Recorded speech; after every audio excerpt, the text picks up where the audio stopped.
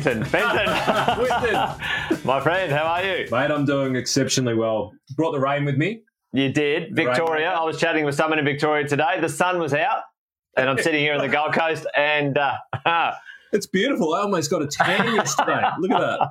Unbelievable. Come up here. Every single time I've been in Queensland for the last 6 times it's rained. But, right.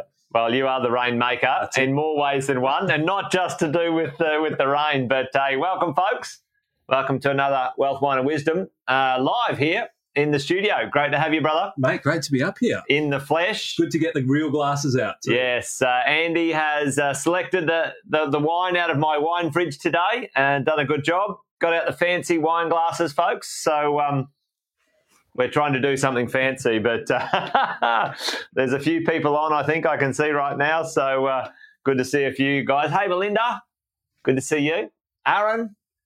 And Facebook user, whoever you are, let us know in the chat. We can see you over here. We've got a screen up. So good to see you guys on. Welcome to another Wealth, Wine and Wisdom, my friend. Right. Plenty been going on in between drinks, and we'll get into that in a minute. No, it's been unbelievable. It was almost like the news just dissipated. Yes. And then all of a sudden the last week it's just blowing up. Yeah. Well, folks, let us know where you're coming in from. We've got Jeff popping by. Mate, always good to see you, Jeff. Lino, fantastic to have you here too. Thank you for joining us today. And Jared, hey, you're back. Hey, tell us what your selection is today, folks. Andy's got us a nice 2009. You tell everyone about it, Andy, because I'd probably just hack it up. This is one of the ones that you grabbed from the Barossa Valley. Yes.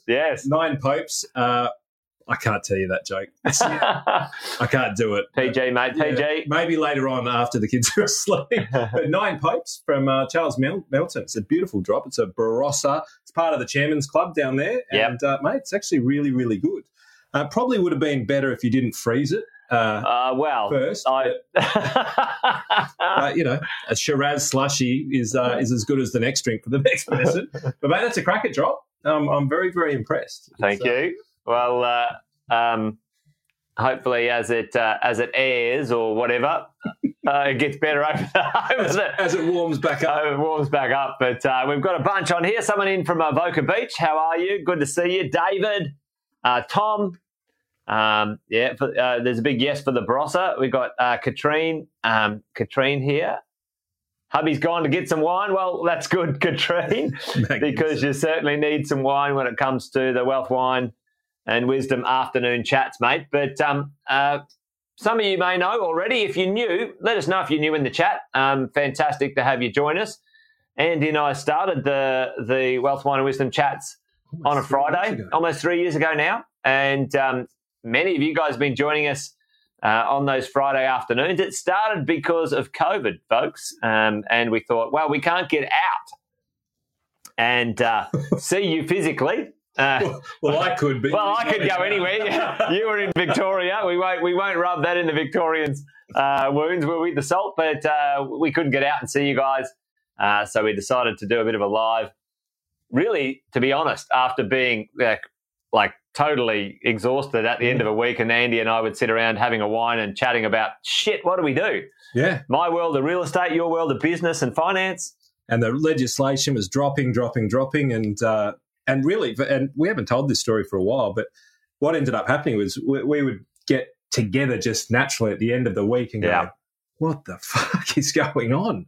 Like, wow. And I'd say, Jace, what's your take on all the new legislation, of which there was, 20, 30, 40 pages of new stuff. Yeah. And it was just constantly coming. I'd say, what's your take? And you'd give me yours, I'd give you my take. Strategically, how do we utilise that as business owners, investors? And then we'd go into our individual communities and we would film videos, but by the time we filmed them, they were out of date. And so many changes happening so fast. And so we decided, well, to hell with it. We'll just have the conversation live. And that's really what this has all been about. And it's been about sharing information. I was actually chatting with somebody today about it. He's going, what do you mean you don't monetize this thing? He's got, do you advertise it? I said, no. and yeah, it's just not the purpose of it. It's really just, it started off to share information and help people navigate their way through what was incredibly challenging times. And now it's been more of helping people make sense of what to listen to, or providing some context to what is really sensationalist stuff. Because I think one thing that COVID did was just put the mega lens on everything. Yeah. And it's like everything now has to be massive. Like, how do you beat COVID if you're the news? How do you beat it? Yeah. And all of a sudden this created what I think now we've sort of coined as clickbait journalism. Yeah. Which is scary. And also, too, folks, let us know in the chat, how you managed throughout COVID. Did you sail through, or did, was it a bit rough for you? Because many people had a rough time of it financially, and there were so many sort of, hand grenades and landmines for people financially. And Andy and I wanted to try and make as much sense of it as possible for ourselves, our clients and our community, and then share it with you guys really at the end of the day. So that's what these afternoons are about. That's what these Fridays are about. As the day wears on, as the wine gets consumed, I think there's less wisdom and there's more wine. But who knows? Who knows? But thank you for joining us, folks. Fantastic to have you guys here with us and sharing, this Friday afternoon. As it says on the bottom, there's a bit of a rough run sheet for the show. We usually sort of debrief what's been in the news in the last week. Try and make some sense of it. My world of real estate, your world of finance, financial planning, banking, and maybe talk about some things you should know, perspective, and answer some questions, folks. So if you've got any questions, whack them in now, and we'll do our very best to get to them. We missed a few of them last week, so if there's carryover questions from last week, make sure that you slot them in there now if we haven't already answered them. Jason quite often answers a lot of them in the Wealth Coffee Chats in the morning as well.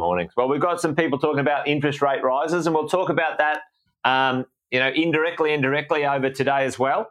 And like Andy said, stay tuned to some of the stuff that we both do after Fridays and during the week. We answer those sort of questions as well. But we've got Jeff. Jeff got himself, he's putting towards saving the Queensland budget. Jeff paid his $431 fine. Good work, Jeff. That's the way. They're coming down up here. Must have been for 3Ks over the limits. Big shout out to you, David and Tom, and a few guys who's coming in. Happy Friday from Simon in Newcastle. Simon, thanks for joining us, mate. Welcome along. Andy, what's going on in the news for you and your world? I know there's plenty going on, and you and I were just trying to collate what we would talk about today. There's a few big ones, though, and really, my world is actually slowing down a little, and I think your world's sort of speeding up a little bit. Your space is getting a bit more attention at the moment. So why don't you kick off the day? Shall I go and share your iPad? Let's jump. We'll dive into it, right? As always, ladies and gents, got a little bit of a question, an anecdote. And what we thought is hold us to it if we forget, because there's a good chance. But we've got a question coming soon, and we're going to give away a little bit of a prize, potentially one of the 9 popes, not the people, the wine.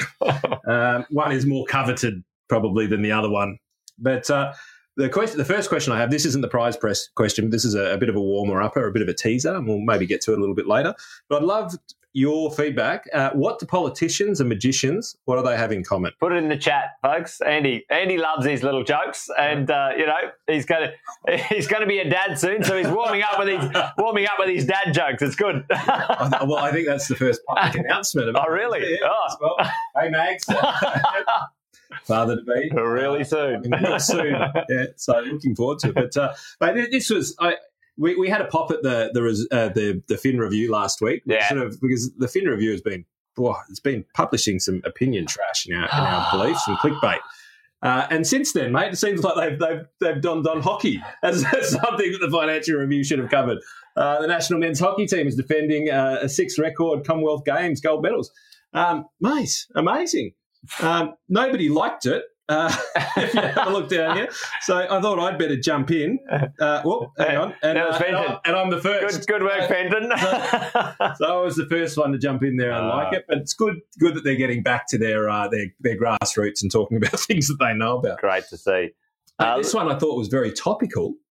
Just so everyone knows, folks, a little sort of go back to that article, Andy. The reason Andy liked this is a very high-level hockey player, played for Australia, Andy Fenton. Once upon a time. You can tell.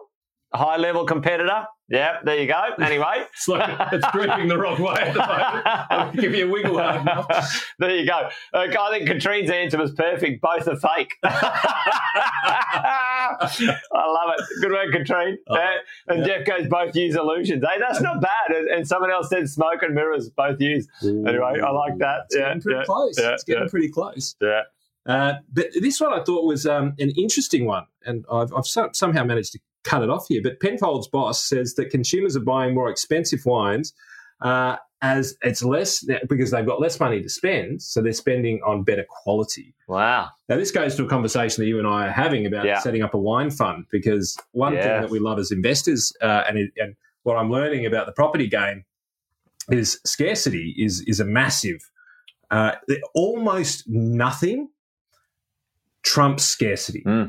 It's the big one. In investing in general. It's definitely true in my game. Yeah. Like a demanded IPO goes for sometimes light years beyond what it should. Yeah. And it very quickly comes back down to normal. Yeah.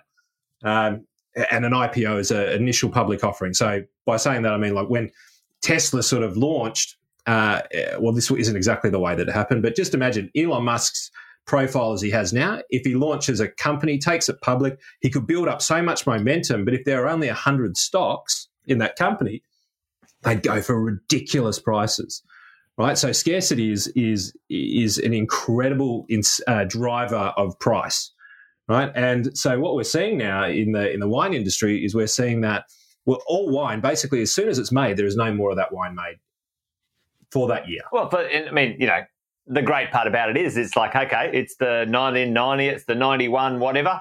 It's the 2009. 9 popes. Not just one of them. All 9 of them.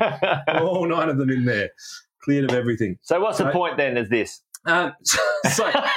So inflation's actually pushing the price of wine up. So we were talking about the wine fund. The wine fund, the index is actually tracking extraordinarily. Is it pushing it beyond inflation? But this is a quality discussion as well. Yeah. Right. So there's a flight to quality. Right, and I'm assuming the same in real estate. Happens all the time. I've got some good stories about this. Yeah. But this is a great analogy of what happens in times like these. People don't exit markets. People exit poor quality. So people aren't buying the $2 bacon bits. Hear that, folks? Actually, do you know what happens, Andy? A little one for real estate folks. Check this out. What happens in tough times? Tell me right now in the market, what happens when the tough market comes along with real estate and you're forced to sell? Which one can you sell in a shit market? Which one can you sell for the right price? A good quality piece of real estate or a rubbish quality piece of real estate? Tell me that in the chat. Because now you say this, in real estate, if you need to liquidate when the markets are a bit slow, the only one that you can actually sell without either a loss or taking a dusting or for the right price, boom, Chris is on it. Quality ones, folks. That is the flip side of this game, because if you end up being forced to sell in a poor market, you have to sell your quality real estate. You can't liquidate your shit real estate. My head went the opposite way. I'm going to get rid of the shit stuff because I want to keep the good stuff because I know that that'll maintain its value. But you're saying that that's because it's the only one that's maintaining its value. That's the one, if you're forced to sell, you have to sell the good. Well, if you want to get cash out, right? Yeah. If you want to liquidate, you want to cash up. Because otherwise you're going to get pants. Yeah. Or, your equity was 100 grand 5 minutes ago and now it's only 20 grand and so on because those markets change, as all markets do. So, yeah, it's an interesting one. Good conversation. Right, and prudent. Yeah. For today. Yeah, and well, there you go. Well, it's interesting, what our preference would be, and maybe I didn't ask the question properly because there was a couple of mixed answers, is you would prefer to get rid of the rubbish one and keep the better one. And every day of the week. Yeah, that's what you'd prefer. I've been in this position where I've been squeezed. My equity or my value or the selling volume of those types of real estate, maybe the B class one or even the C class one, happened to me. I bought lots of cash flow real estate. And when the market turned on cash flow, my capital value turned as fast. Yeah. So I couldn't liquidate the capital out of it, so I had to sell my good properties that had equity, but they were low cash flow. So anyway, I derailed your conversation, but I thought there was a... It's interesting because in equity markets, it almost happens the same way but reverse. Yeah, right. Because the growth stocks, like the tech stocks, which are getting smashed to smithereens right now, apart from Tesla, coincidentally enough, they don't have great cash flow. So in times like this, you go to higher quality, which is high cash flow. Yeah. Ongoing income streams, higher guarantee of income. Yeah. So it's kind of the same, but for the opposite reason. Oh, mate, that's how we can be complementary. No, we can. Hey? There's more than one way to skin a cat. My question is, why would you skin a cat? I always wonder where those things come from. Hey, did you know? This is an interesting one. Folks, does anyone know where Dutch courage comes from? Dutch courage comes from. Put this in the chat. Where do sayings come from? And anyway, we're getting a bit distracted today. Anyway, this is something you should know. When we get together, format goes out the window. This is a thing you should know. Andy, where did Dutch courage from? How did? Now I haven't double checked this data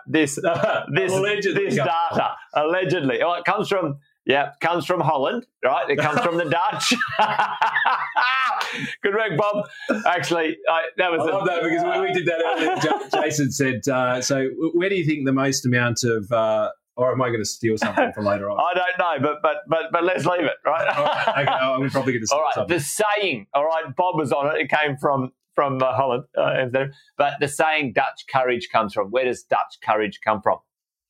The saying. If I had to pontificate, I'd go that there was potentially a large conflict in Holland at some point in time, and they drank a lot in order to be able to have small masses take on big masses. He's a smart fellow with deduction. So supposedly, as the story goes, the Dutch used to brew or distill 90 proof moonshine, like still do gin. Yeah, moonshine. Yeah. So what they would do in Scandinavia. Yeah. We were talking about it last week. The alcohol taxes up here, so they brewed their own. Yeah. So they 90 proof, and so every soldier was given a bottle of 90 proof before they would go into battle. They'd have a swig of Dutch courage. They would go into some alcohol stupor. They weren't great shots. No. There you go. Anyway, we're not talking about alcohol. We're talking about... And we're going somewhere with this. We are leading in. This is actually probably more structured than many of them. But this is more over in your neck of the woods. Mate. Yeah. But Martin Place is tying itself up in well, it's a bit half and half because it's a lot to do with the real estate world. But Martin Place is tying itself up in intellectual knots. I think that's kind of ironic sometimes, really. But, would that be an oxymoron? Would that be an oxymoron? No, I love Mr. Lowe. He's wonderful. 25 likes. Rationalising rate hikes based on rubbery forecasts. What have you and I been waxing lyrical on for a long time? Transitory inflation versus real inflation versus should this be going up? And this we've got this peppered throughout a theme for today about the Reserve Bank. But ultimately, we're all experiencing it, right? Rate hikes. Yep. They had the wonderful headline today, double rate hikes. What the hell is a double rate hike? Like, there is no standard rate hike. It's not like a rate hike is 15 basis points, right?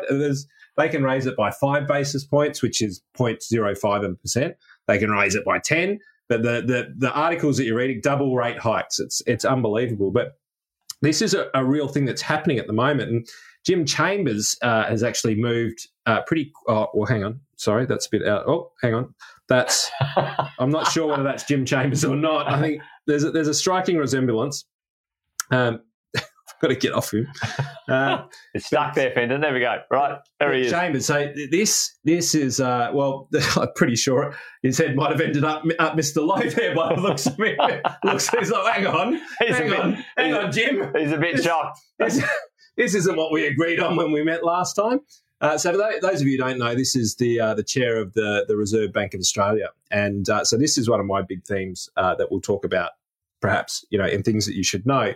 But ultimately, there's this big focus, right, on the Reserve Bank of Australia, right about now. When I said, what's the difference between magicians and politicians? Well, some of the things that they have in common is they both use sleight of hand. Look over here while they diddle you over here, intentionally used, right? And in my view, Jim calling, and I'm not sure whether it was Jim. I was trying to find who actually was the leader of this review into the Reserve Bank. But ultimately, for those of you who don't know, the Reserve Bank sets the cash rate. And we've talked about this in the last couple of weeks. The only rate really that's set by a person. Or by a group is the cash rate. And that happens all around the Western world. Right? Now, they have a mandate. And a mandate basically says that and that's set by the politicians and by review boards. There's multiple sequences to it. I won't just put the pollies in there. But ultimately, that mandate is set, and then they have to operate within their mandate, and they're not allowed out of it. It's not like if you go 65 in a 60 zone, you get a fine. No, it's like you unlike do Jeff. not. Unlike Jeff, who went 61 in a Queensland 60 zone and got a $500 fine.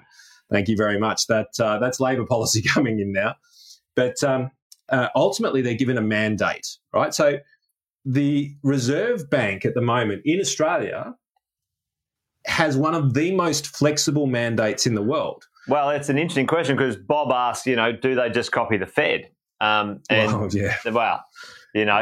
You're very cynical, Bob, and probably right. They're a reasonably large part, sort of leading indicator, and I guess it's permission, isn't it? If John's doing it, they have been the largest economic force, around for a long time. That could be coming to an end in the next decade or so. Well, we're collecting dots or doing Jason. So our mandate is more flexible, right? Yeah. So 2 to 3% inflation, that's a target. Yeah. Right. There's also an employment target and general welfare of the Australian population. So the mandate is actually a lot broader. Very different to other countries. It's like, okay, keep inflation under control. That's it. That's all your job is. 100%. Yeah. So now this inquiry or this review, and put it into the chat if you know of any royal inquiry or review that the government has put into anything, whether it be aged care, banking, that's made the world a better place. Yeah. Put that into the chat. Yeah. Or if you can't think of one, just put did not, and then put all the ones that you know about, like all the ones that I just mentioned. So this is where I go to the sleight of hand thing, and we were having a bit of a chat off camera before. Yeah. The politicians are going, well, we're going to raise taxes. They're going to raise taxes. They're going to be, like in my world, it's in the worst property supplied market I've ever seen in 22 years. It's a disaster. The first home buyers, no chance other than the bank of mum and dad. We'll talk about that later. Oh, you'll get an extra subsidy just to push up the price. Yeah, yeah. Let's give away free money and see what that does. Far out. Makes you look like Jim there. Yeah. Low, sorry. Well, and if you get in early, well, hey, happy days. But the late person comes in now 2 years later when everyone got between $50,000 and $80,000 of free benefits from the government. What's that done? All that's done is just pushed up prices. Which is kudos to you, because I remember when we were running the first ones of these Wine and Wisdoms at the beginning of COVID, and one of the things that we agreed on, said, Jason, because I'm licensed, just to make sure we don't say anything that gets me into trouble. And Jason's there like, all right. Well, so here's my prediction on property, guys. I'm like, what? And Jason he's doubled down straight away. I'm like, oh my God, I'm going to jail. And because you're like, all of these new measures, there's a property shortage. And I'm like, but dude, we're in a pandemic. Like, shit is going. It's like, nah, it's going up. It's going up. It's going up. People got to live somewhere. Yeah. Well, and I guess there's some insights into some basic fundamentals around that. But what has property done in that meantime? And some of that was the stimulus measures. Well, it really lit the fire, right? It lit the fire. Yeah. And you called it, because as soon as that happened, all of a sudden, almost in a month, things went up 10%. Yeah. Totally. And supply in and of itself doesn't cause those problems. But we had supply, we had low interest rates. Free checks. Yeah, free money. We had low supply, free money, a large build-up of people who hadn't entered the market that were wanting to. Scared of missing out. Yeah, cheapest money we'd ever seen in our entire lives. Like all these things lined up, and it's like, crikey, yeah, boom, let's go. Yeah. So does that have anything to do with the Reserve Bank? Well, someone who might be a little bit cynical might say that it might be, hey, they don't want to face the music of their mismanagement. I personally believe that stimulus was the spark that led to the problem we have now in our real estate space. No supply, poor market, property prices extremely high because of that temporary free money giveaway, stimulation, all sorts of things. So they don't want to face the music, Andy. That's what I'm like. They're like, hey, hot potato, you know what we should do? We should investigate the RBA or put something over there, because people are going to have some challenges that we don't want to be accountable for, which they should be. Whose fault was it? Let's distract it. Like, RBA, it's your fault. It's your fault. It's even got a good ring to it, doesn't it? Whose fault was it? It was the RBA's. RBA's, yeah. And the beauty is that nobody will know what the fuck that means. Yeah. No. Well, that's it. Hey, what are you doing about interest rates? Politician. Oh, we've got the RBA thing. The inquiry's going on. Yeah. You watch it, folks. It'll be a piss take. And like what Bob said, another friggin' taxpayer waste of money doing Royal Commissions. What came from the Royal Commission, the APRA Royal Commission? 2/5 and nothing. Matter of fact, what it did is it actually reduced and took really important people out of the world, your and my world. Yeah. The financial planning industry right now has the least amount of financial planners ever. I think it's almost halved financial planners for the Australian population. Less people today have a financial planner than they did 5 years ago. What a fucking disaster! There's more laws. And there's more laws. How's this shit? Like, get this, folks. I get fired up. Fuck with this stuff. Yeah, excuse the French. Now, less financial planners, less Australians getting financial advice, costs fucking more, and now the financial planners are on the hook for nothing, right? They absolutely poleaxed the industry. It was actually a budding industry, and it could have turned into something amazing, and they, effed it. And over in my space, finance brokers got treated the same. The banks bloody made all were the allegedly the ones. Well, possibly. They only got fined $400 million for allegedly doing something. But anyway, that's one bonus check. That was one bonus check. Yeah.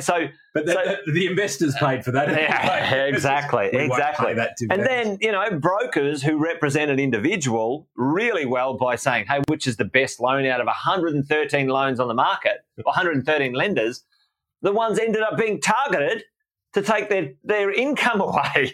It's like, what? How did that happen? Anyway.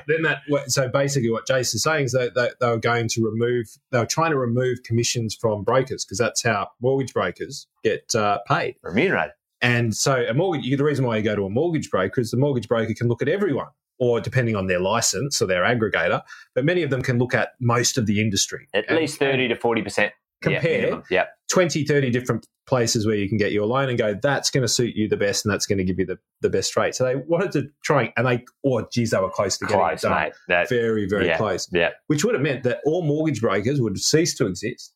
And then what happens? Banks are back in town, mate. Banks make more money. If you want a loan, you have to go in through the front door and boom through the banks. Yeah. So, mate, I tell you what, I think it's an absolute smoke and mirrors job right now, personally. I think that's waste of bloody taxpayers' money. That is it. Totally. How to throw another pea in the soup and never taste it. Yeah. And for those of you who are not familiar, which many people aren't, because these are kind of economic terms, but I think it's important to know this right now, because you're going to see a lot of this.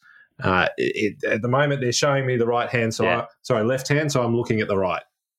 Now, monetary policy, that is the Reserve Bank setting the cash rate to control how quickly the economy grows or how quickly it slows. Raise interest rates, it slows the economy, less money in people's pockets. Lower interest rates, can't really do much there. And why would they want to slow that money, Andy? Because they want to control inflation, folks, right? That's the idea. That's their measure. Yeah, that's their measure. Yeah, that's their key measure, but they do have a little bit more broader mandate. So then fiscal policy is fiscal. It's just a funny word. But fiscal policy. Moving on, Andy. Moving on. Fiscal policy is essentially how the government spends its budget, right, in order to create long-term growth for the industry. So it's like the CFO or the CEO of an organisation. We're building a train line or something. Fiscal policy, and that creates jobs, billions into schools, creates taxes. Yeah. So that's kind of running a business, right?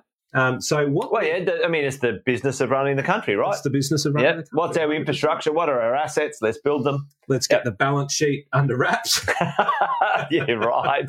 So here's the rub, right? So what's happening now is that this is the politicians, right? That's sitting over fiscal policy, and this is the business of Australia, biz of Australia. The budgets of Australia and the politicians, that's their court. That's what they're in charge of. And one would say, mate, that is the biggest influence of how the country goes. 100%. Yeah. In my business and in your business, it doesn't matter what interest rates do. Our business has to survive regardless, right? Yeah. No, so this part, while important, this part is the most important. Yeah. So let's just have a look at a track record. Let me just jump into here. You do that. We've got someone who's keen. Andy, check this out. Whoever you are, hello. You're showing up as Facebook user. You must be one of the groups, but they're looking forward to meeting you this week, Andy. Can't wait to catch up. Good to see you. What are we looking at here, Andy? Yeah. So this is one of my favourites. This is the debt clock. Is this Australia's debt? This is Australia's debt. Oh, shiver me timbers. Look at this. If Jason and I ran businesses, if any of you out there ran businesses like this, well, you wouldn't exist. You'd probably either be shot or you'd be in jail or you'd be digging yourself out of a very, very big hole. You can't run a company like this. But what we're going to do here is let me find the top line. Here we go. Let me see if I can get the math right on this. 44 million.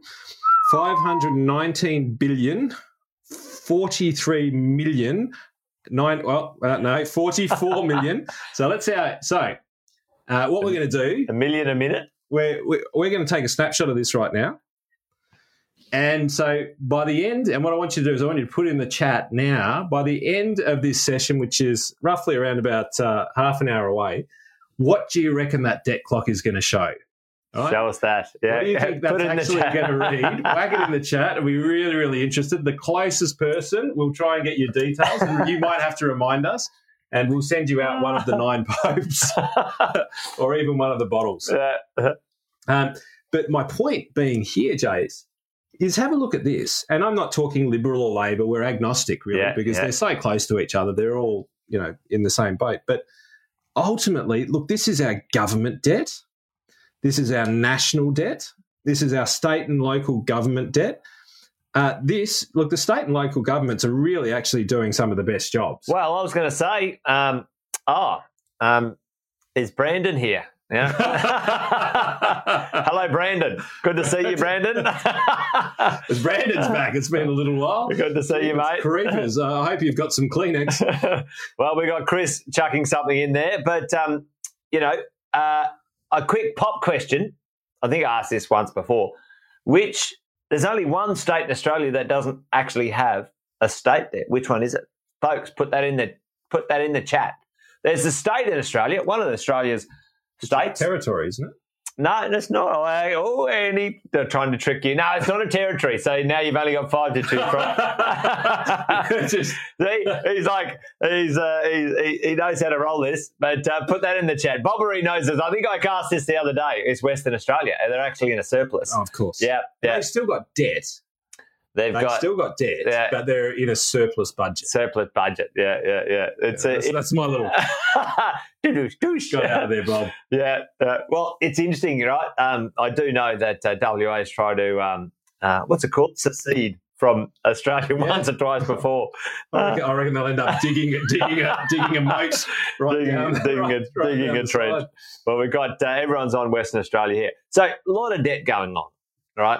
The question is how the hell do you get out of that? Well, that's probably something for another wine and wisdom another time, Andy. But is it something for us to be terrified about, or is it just what it is? Is it just endemic in every single country in the world, and it's how it rolls right now?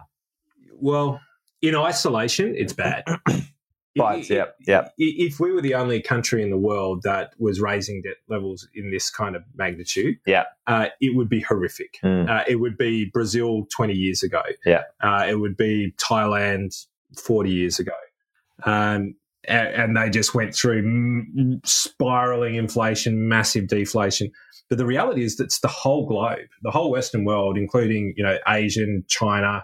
And when I say Asian, China, I mean Asia is doing it as well. The Western world, sort of known as Europe, UK, so on and so forth. But so that the Western society is doing it, the Asian population is doing it as well. So there is everyone's drunk on debt, and I've got lots of theories about it. I almost did a thesis about it when I was going to become an economist. So I could always have a job and never be wrong.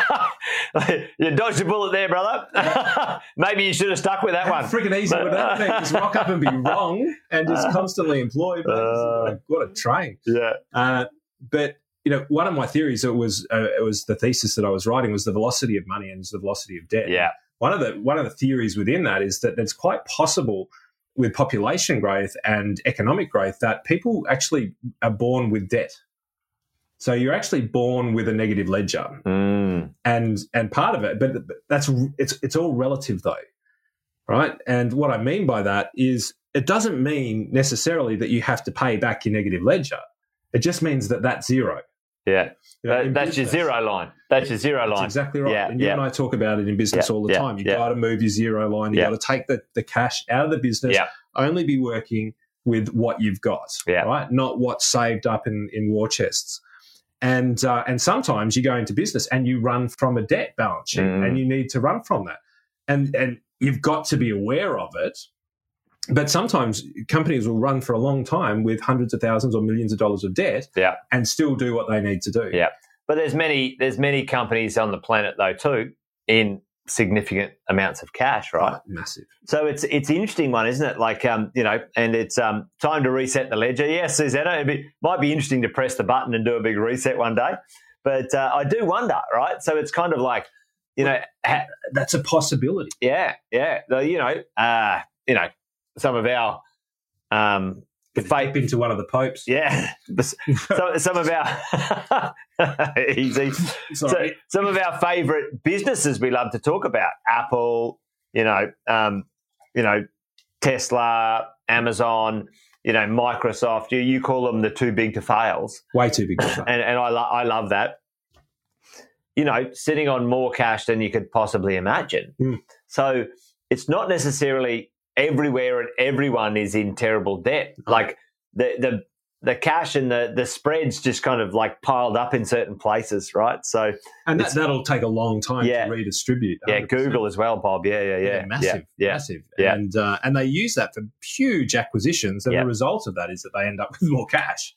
Well, that's an interesting thing. You and I talk about this all the time, collecting dots and connecting dots. And, there's actually a really good TED Talk about that, They stole our idea, didn't they? Well, it's an interesting one. I'll send it to you. Unbelievable. We've got to stop. We're going to start governing who's watching. 12% of the companies of the world control 83% of the wealth of the world, right? I know where we're going here. So the Rothschilds are at it again, Jason. And it's actually not the Rothschilds. But what it is, it's this conversation of capitalism has an organising principle.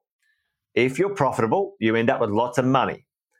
Money sitting in a bank account. Tell me, folks, cash is, finish that sentence, cash is, or money in a bank account is, Cash is.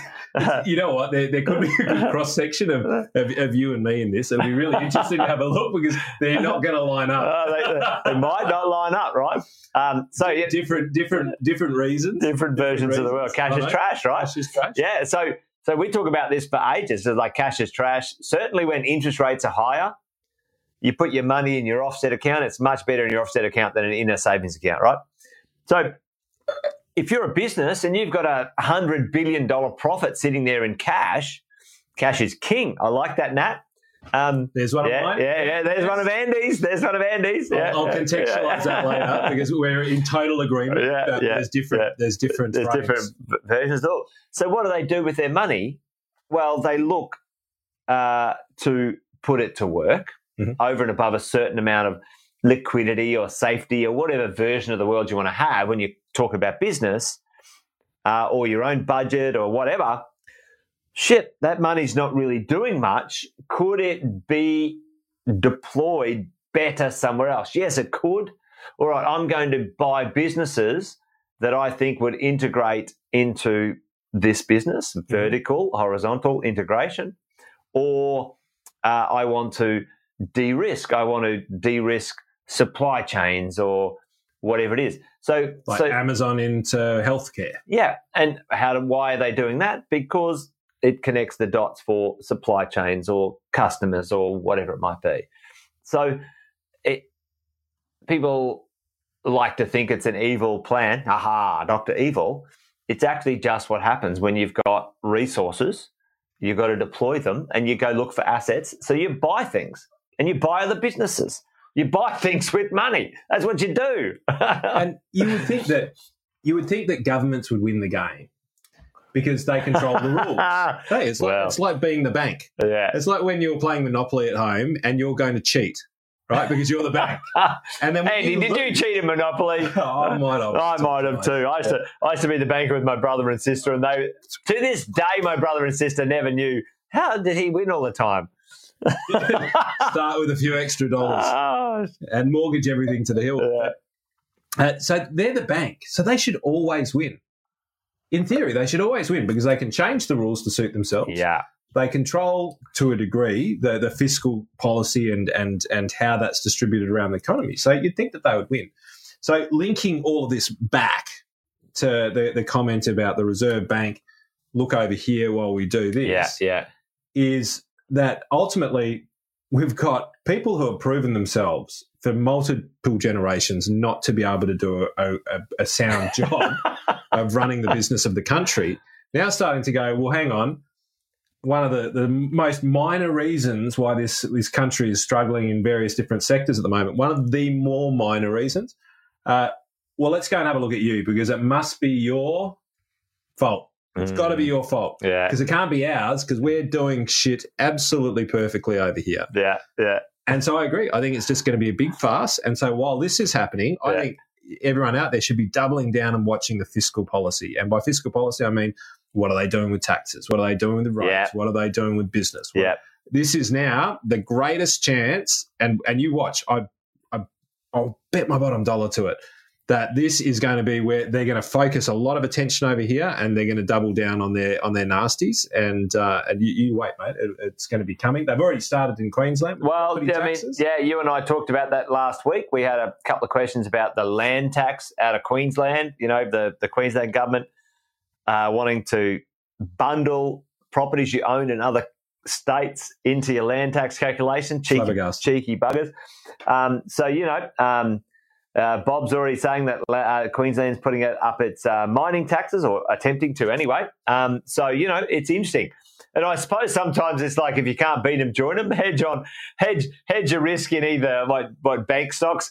You know, tell me this. This would be a good question. Interesting. On the fly, you know, which industries or businesses always benefit from the government's changing rules around taxes? I don't know if there's one that always does. But usually the banks are usually fairly well off, medium to long term, aren't they? But I guess it depends on who's on the who's pulling the chain, who's pulling the strings. Yeah. Well, it goes back to Kerry Packer's comments in the 91 House of Reps, and it goes back to one of the other slides that I had, which I won't bring back up. But our new treasurer is now raising taxes on foreign investment. It's a no. But here's the thing. So we need foreign investment in the country. Arguably, we need more foreign investment. We need more money. Like we need new businesses. We need money in this country. We need just because and competition. Yeah, competition. Competition is great. Not great necessarily for businesses, but that's where evolution comes from. Well, I've said this a few times with competition, right? In my world, real estate. I say to people say, "Oh, real estate can get cheaper." Well, do you know what? In Australia, Australia, or it can't. No, well, it can or whatever. So, it's an interesting comment. In my world, it's it won't in Australia. There are many other places in the world. Cheaper compared to what? Well, it's the compared to what question, right? But I say to people, all right, name a country. Name a country. You just name a big country in the world. A big one? Yep. I was going to say Italy. Is that big enough? That's UK. Bigger. We'll go UK. Go to the UK, right? On the doorstep, literally one boat ride away, you have very low labour forces, right? Australia. Perfect example. Yeah. Okay. Yep. So Australia does not have, and the Kiwis or the Tasmanians are not on the doorstep cheap labour force. I can tell you that. I'm not quite sure how many countries we're about to insult here, but no, pop at them all. No, but many countries around the world have cheap labour forces attached to them for labouring work. Yep. Right. In Australia, that's not the case. You can go to America. I was chatting with some friends online today in America, and they're like, "Oh, we can't get anyone to clean our house." I'm like, "How much do you pay them?" It's like $4 an hour. I'm like, "Are you kidding me?" A cleaner in Australia is like $70 an hour, and they're like, "What?" So it's an interesting conversation, and it's not a derogative one or an offensive one. No, well, this is how Brexit arguably got across the line, right? Because Brexit was a lot of people jumping up. Maybe we should switch to the rosé. We're going on to the rosé, folks. 2 types of wine here tonight. Yeah. Both from Barossa. This one's served cold, not slushy. But got very close to the Polish heritage, and so there was in the UK there was a lot of Poles who would come over and work cheaper as doctors, dentists, plumbers, arbitrage. Builders. Make more money from where they lived. Make a lot more money, better quality of lifestyle, willing to work harder, longer, all of those sorts of things. Yeah. And that's good. That's efficient, right? Because it's certainly in my industry, in the financial advising industry, I have a firm belief that what happened is our industry got fat, lazy and greedy. They stopped thinking of how to innovate. They just had it too good for too long. And that's true. Yeah. But going in and legislating is not the way of solving the problem.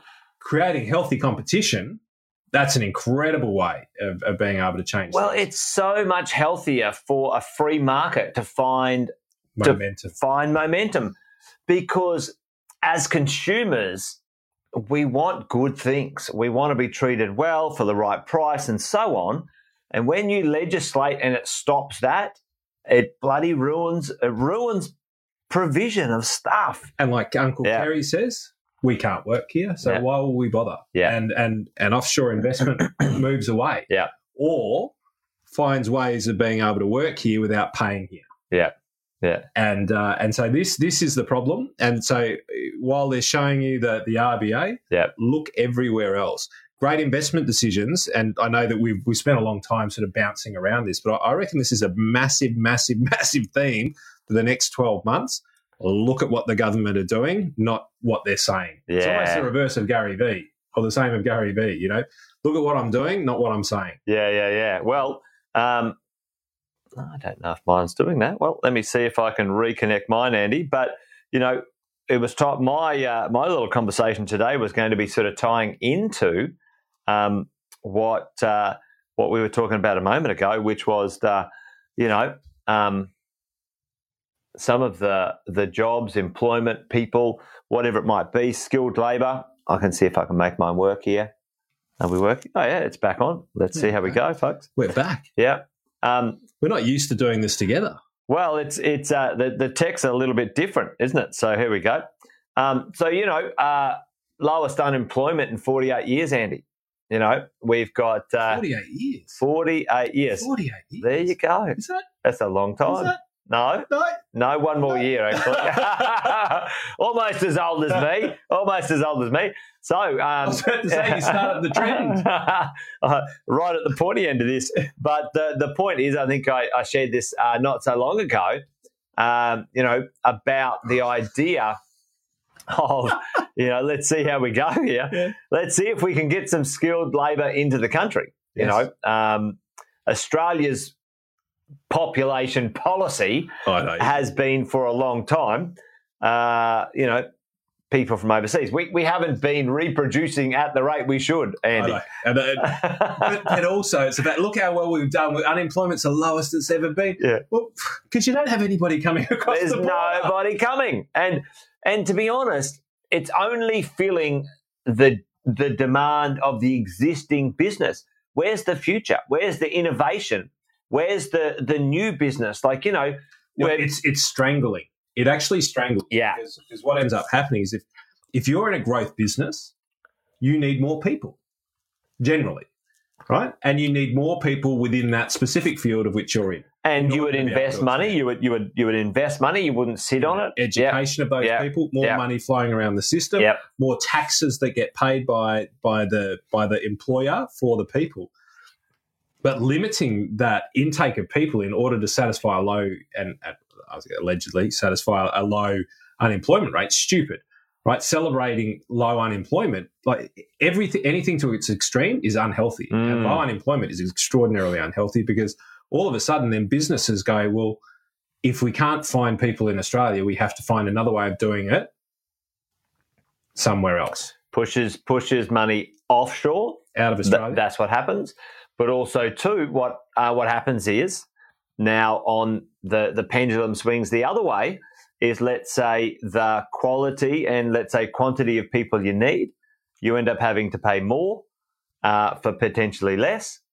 And to make that business work, you have to pass on those expenses, and that fuels inflation and other things as well. So it's kind of this and university is expensive. And it's an interesting one. Alison brings up a few points. I was going to sort of say there's been some studies around the world. Australia is one of the worst places in the world for wealth being locked up in real estate. One of the major because of our taxes, Jason. Yes, well, maybe it could be, Andy. So the longer you own a piece of real estate, the less, the less reason you have to sell it. The less debt, the more capital value it goes up. You're going, I'm not selling this bloody thing ever in my entire life because of the capital gains tax I would pay. So can I tell you an interesting story? Yeah. 30 seconds. Not a client of mine, but I know of multiple people who own dwellings of over $10 million in value each and get the age pension. Yeah, yeah. They can't sell because it's hit a capital gains tax event at some point. Yeah. Right? Which means that it's now within the capital, because normally principal place of residence you can sell without it. Yes. But they've hit, or they've been in trusts, and so they can't sell the asset. Because you sell that $10 million asset, you got, $4 or $5 million worth of capital gains tax to pay on it. Yeah. So what ends up happening is it sits. It stores the wealth. It doesn't move. Well, it decays wealth, Andy, because, both you and I know, like, things that stop, water, our minds, our bodies, money, when it stops moving and the trickle slows down, it deteriorates and devalues, right? So for many of us, we want to buy some properties to create a passive income. We talk about that all the time, highest and best use, accelerate that real estate, unlock the equity, move it forward, whatever it might be. When it becomes 10, 12, 15, $20 million assets, when the return on it is nothing. If you could unlock that, if someone could unlock it without the tax, they would unlock it and put it into other. Well, it's an interesting conversation, Andy, But, there you go. So to legislate to stop people from being able to do that, because that could be irresponsible. Yes. Well, what was irresponsible the other day is I went and made some gin. Anyway, that's where I found out where Dutch Courage came from, folks. Anyway. I did wonder what yours was. Gin Serene. Gin Serene. Gin Serene. Glycerine. Gin. There you go. Anyway, somebody thought my Shays one was Adventure Urine, but so there you go. But interesting. I might chuck a few of the real estate things out there, folks. What we're seeing is the first conversations around the slowing down of the construction challenges, Andy.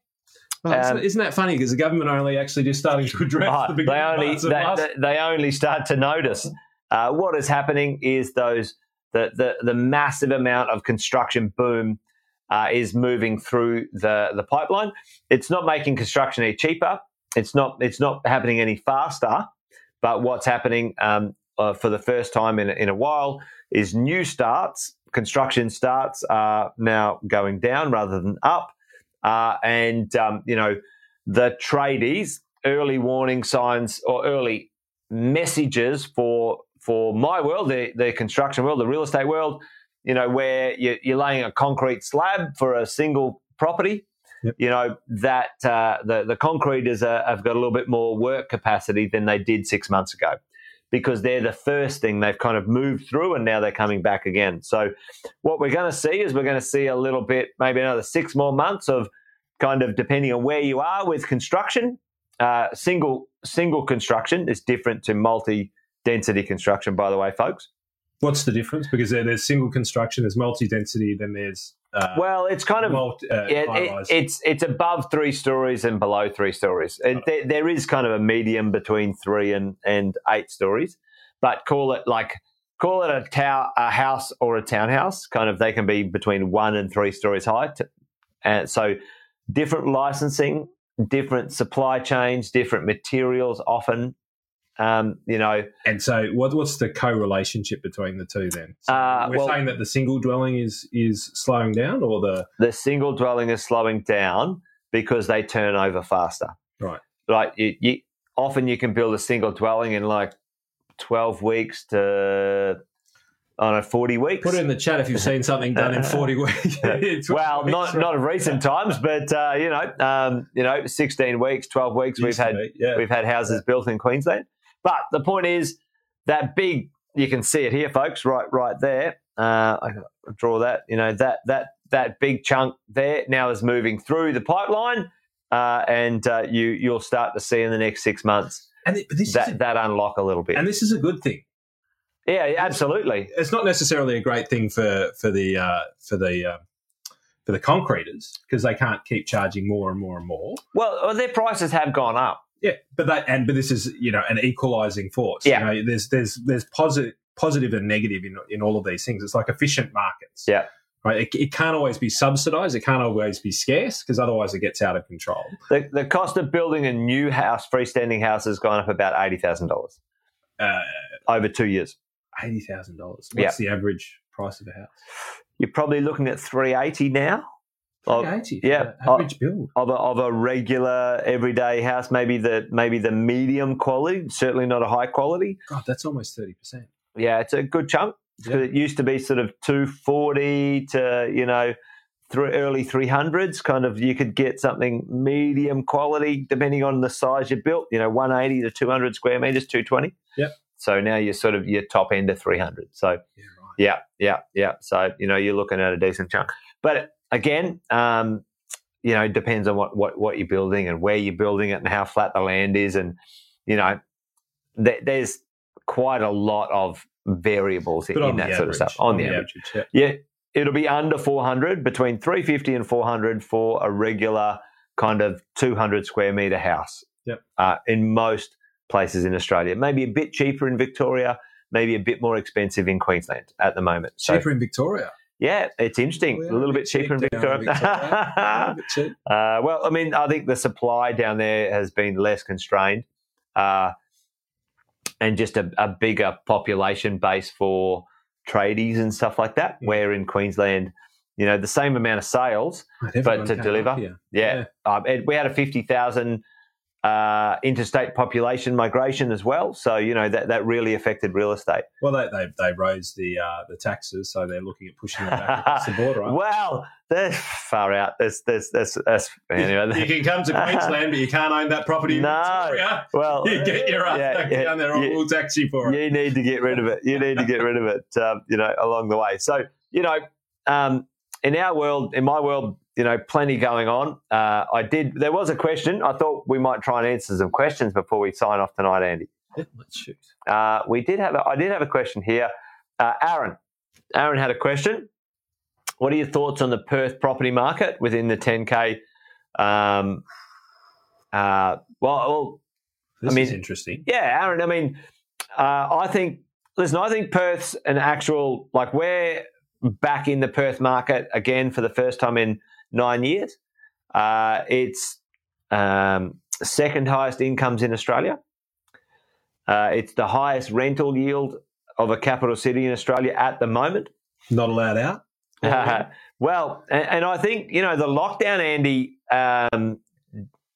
disadvantaged Perth, or the lockout, not lockdown. You couldn't go into the state at all. No one could go in, no one could leave. Labour prices went up through the roof. Yeah. So, it got a bit isolated. The east coast of Australia got all the attention. It really was. It ran from south to north. Victoria, hey, we're out of here. New South Wales sort of flowed up to Queensland. Thank you for being subtle. Well, and interestingly, actually more people left New South Wales and moved to Queensland than they did from Victoria. Most Victorians just moved to regional Victoria. They didn't leave the state, funnily enough. Well, we don't want to have to do No, that. Well, Because then we have to go, you don't know the difference. You feel like a moron when you go to a pub. So, that's actually an interesting one, I thought. So, but if you think about it, come in. We've got a guest here. Yeah, there we go, Josh. So, the Western Australian marketplace, I quite like the Western Australian marketplace. It's always been a really good place. It's volatile. It can be attached to the mining market and can go up and down with the mining market. So but there's something to be said about that, though. Is potentially don't. Well, my take on it would be I love consistently volatile things. Yeah. Where not short-term volatility, but long-term seasonal trends where it goes quite negative for a period of time. But you can see when things start to change. So you can take a bit of an educated bet on it. Well, I think, you talked about it earlier tonight, which was the idea of quality, flight to quality. Any market, any real estate market anywhere, if you're going to buy something quality, and I'm going to circle around to Aaron right now and say, Aaron, where's the quality in this piece of real estate, right? So, it sounds inexpensive, Aaron, but a 2-bedroom, 1-bathroom duplex, I would say, Aaron, that would be in the bottom end of the quality end of town, Aaron. Is that what you can afford, Aaron, or is that what you just found? I would say, depending, 10K from the CBD, good, sounds like it's good distance, et cetera, et cetera. But what's the quality of real estate, Aaron, in that price point? Because we had a lot of players that operated in the investment market of residential real estate in WA. My businesses and what I was affiliate, we didn't touch it, but it was going berserk. It was like 38% per annum. When was this? Back in the day? Back in the day. Early 2000s, yeah. Yeah, back in the days of the Cowboys. And I remember going over there and looking at it, and I was just eyeballing it. And so they started putting up, so I think it's about 15 minutes out of Perth on the west side of the main highway. And all of a sudden it goes from more open blocks to literally places where the gutters almost overlap onto each other. And so that just got built out. And there was a huge amount of property sold in those areas. And they were sold for the same prices of stuff that was sort of a little bit inland from Scarborough, a little bit further back from the beach, but a shittier house, but not a brand new house. Bit better location, though. 10 times better location. Less volume of it available. You wouldn't get the brand new sort of feels of the house. But the difference between the two of those bits of real estate now, over this period of time, is I knew people who bought both, around about $500,000 for each. One is now worth about 2.5, and the other one is actually worth $380. So $120,000 difference. So that quality versus, and I didn't understand it at the time. I was kind of looking at it, I don't get this. I actually don't get this. And often you've got to be careful of the quality of the property is not necessarily the quality that we're talking about, right? The quality of the location, flight to quality, walk score, amenities, beach, whatever it might be, you know. Schools. So, schools, those sorts of things, But if you can do the trifecta, quality location, quality dwelling, quality amenities surrounding, you know, boom, boom, boom. But that's the difference between, because when markets run, everybody's into it. And there's a million people operating. The momentum. Everyone's a stockbroker just before the GFC. And every cab driver I ever got in, have you been, it wasn't. Back we used to say that, like, if the cabbie starts giving you property advice, get out. Get out. Like, leave. You're in the wrong place. There you go. Yeah. Well, you know, I quite like Perth. I've owned and bought and sold a bunch of properties in Perth. I shouldn't have sold them, but that was a long time ago, 22, 23 years ago. I'm a fan of Perth. Out of the three cities that we like the idea of, you know, where Melbourne and Brisbane are the two main right now, Sydney is a city that's out of reach from a real estate point of view for most investors. So you'd be Western Sydney, you'd be Newcastle, you'd probably be Wollongong or something like that. So, you know, Perth and Adelaide are, you know, third and fourth choices. Well, you're going to get that kind of volatility that you're not going to get in capital cities, right? Or I guess it is a capital city. The bigger towns. WAs, but it gets affected by mining a lot, and in some way, that's why I see it as a good thing. Because from a stock perspective, I go, well, BHP, Rio, you go to Twiggy, like these guys have their peaks and troughs. Right? But you don't stop betting on BHP. No.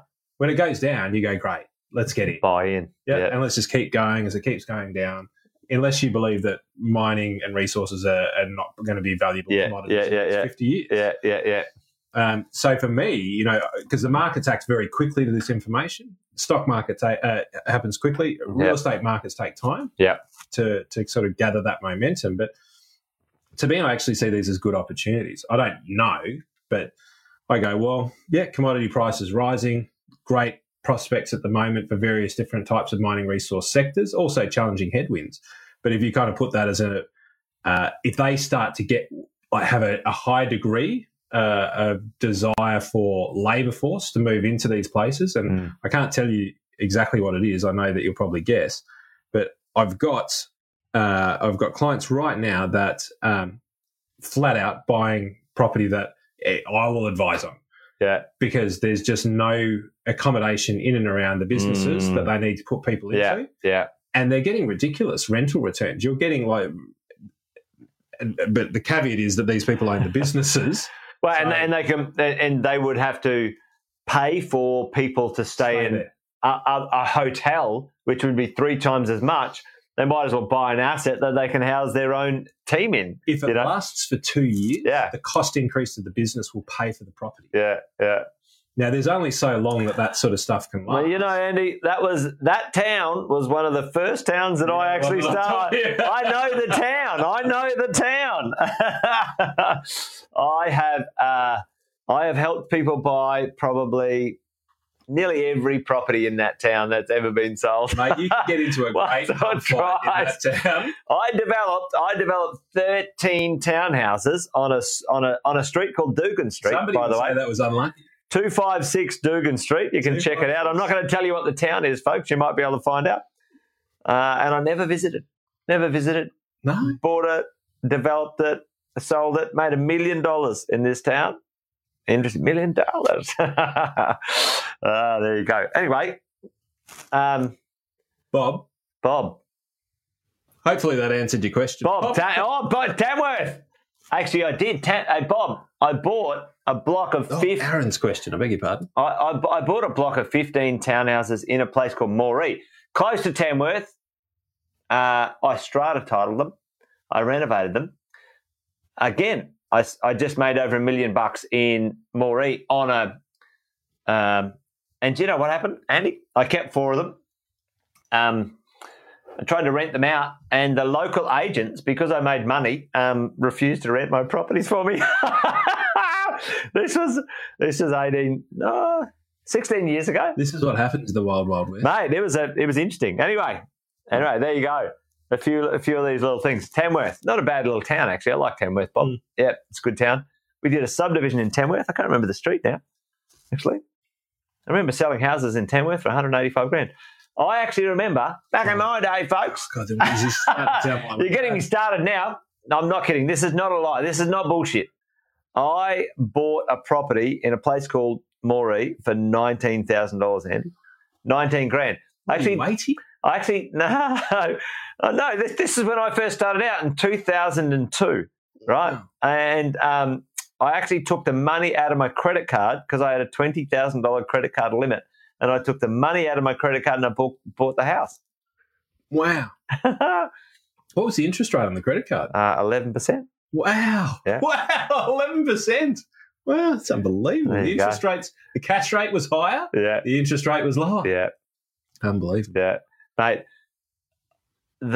it wasn't that long ago that real estate was insanely cheap. What would it be worth now, Adrian? It'd be interesting, actually. I might go back and actually check a few of these because don't reckon they'd be worth a lot more than, not significantly, but they'd still be worth more than I paid for them, I reckon. What we need is inflation-adjusted returns. Well, it'd be interesting, wouldn't it? Yeah, it would be interesting. Yeah, it's just...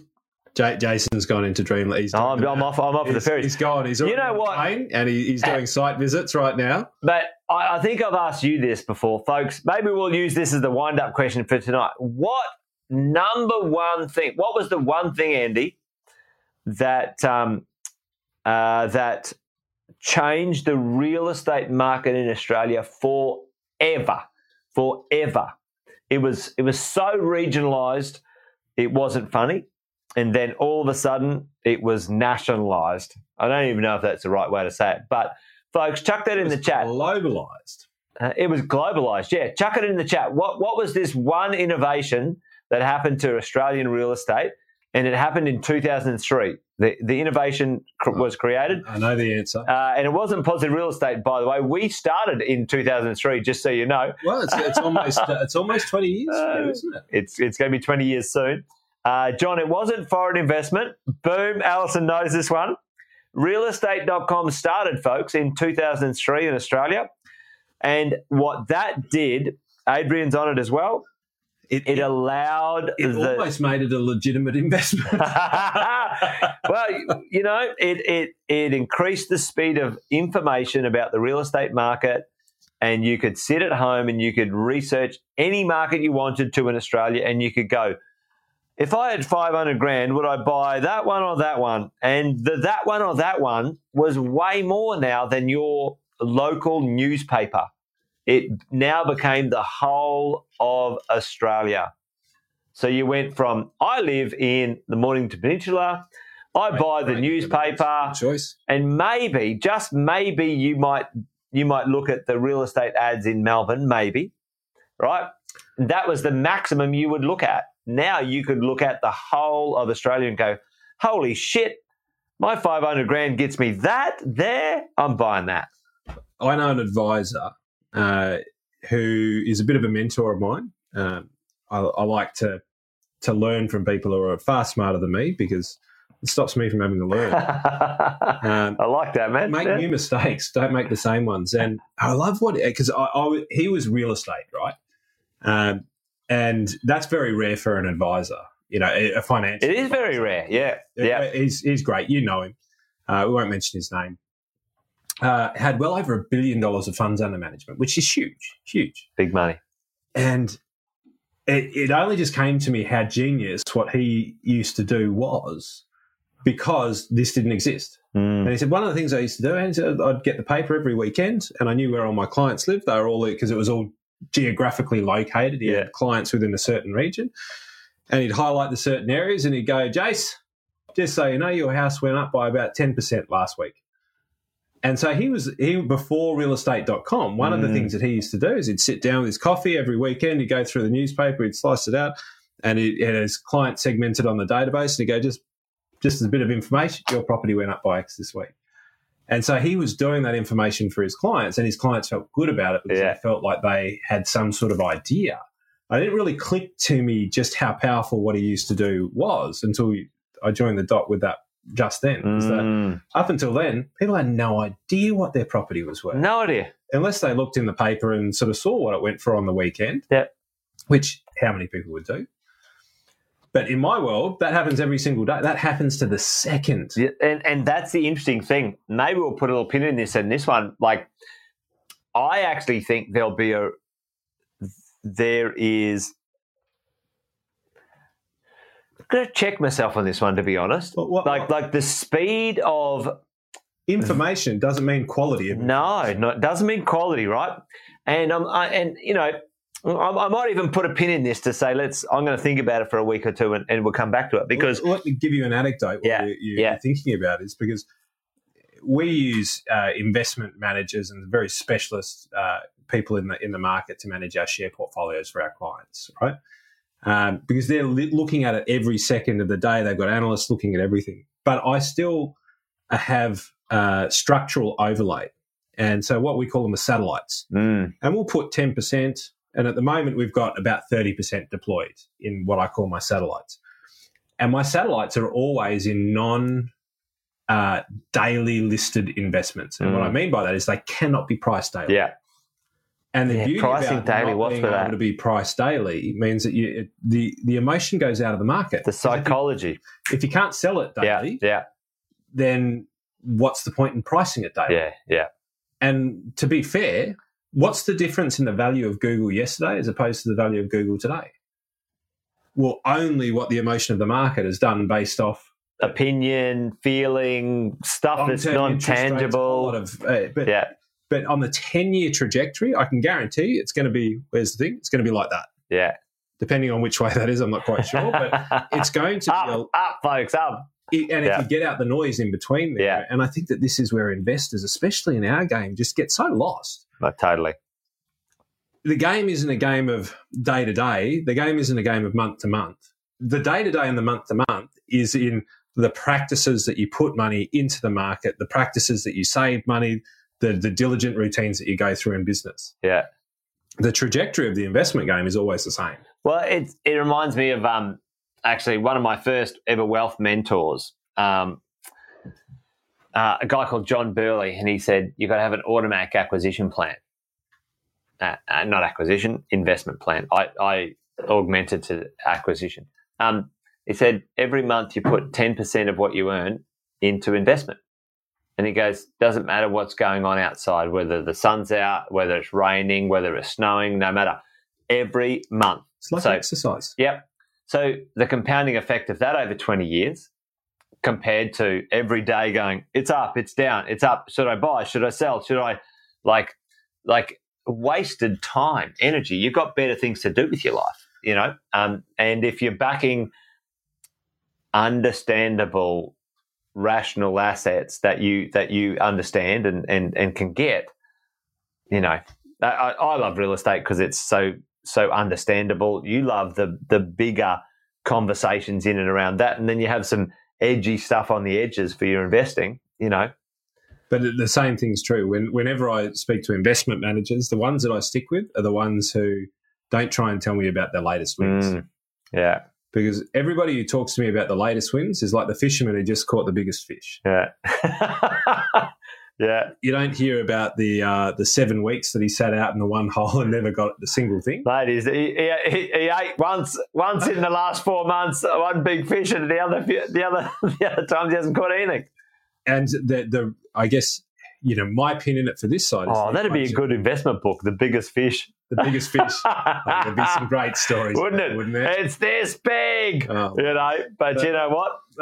One fish a day would keep you very, very, very, very well off, And the most successful people that I've met in life and investing and in business are the people who do those very, very simple things pragmatically, constantly over time. They understand that there's noise. Sometimes you might hold back and you might be a little bit less bullish, but the general theme is that you're constantly in the game. Because the moment you sideline yourself and you think that you can play the game based on entering it when is appropriate, it doesn't happen in sports. They didn't have Michael Jordan. They just go, you know what, we'll put him in those seconds because that's where we're going to go. No, he was on the field the whole time. The whole time. And when you look at the greatest sports stars in the world, when you look at the greatest businessmen, the greatest investors in the world, it's consistency of time on the court. Yeah. It's not when they went on. I don't know a single field where that has been a successful strategy, not anywhere in life. Because if it was that easy, mate. Roll me out just once or twice. Just introduce me to the person and I'll go and live in the Bahamas for the rest of my life and we'll shoot this from over there.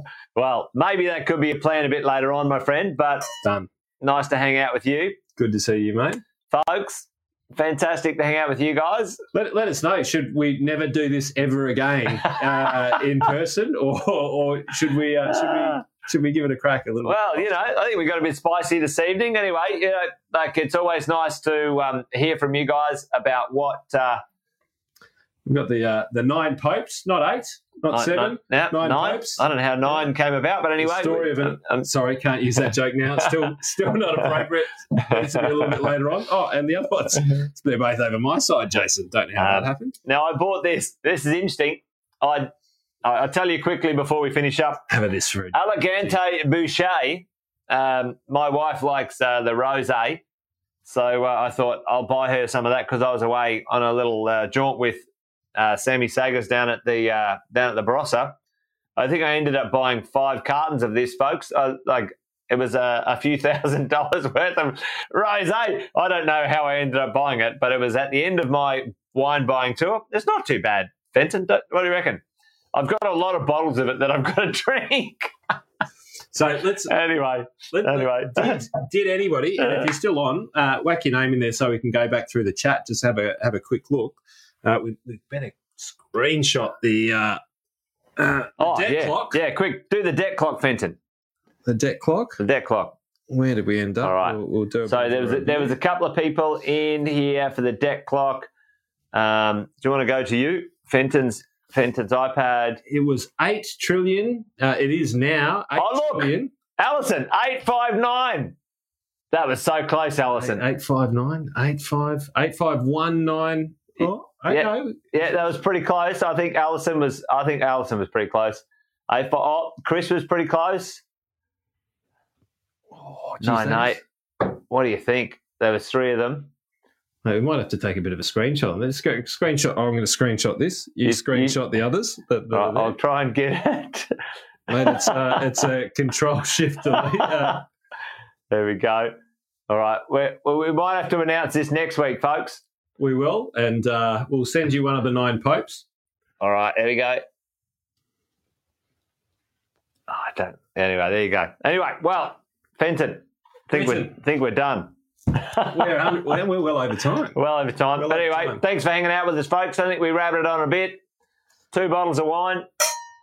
Not finished yet. And in decent glasses as well. Yeah, you heard them chink. It's not like... No plastic here today. No. Well, folks, thank you very much for hanging out with us, mate. As always, fantastic to hear your wisdom over some glasses of wine. Appreciate it. And I think, folks, well, it's a good night from him. It's a good night from me. Good night. Good night.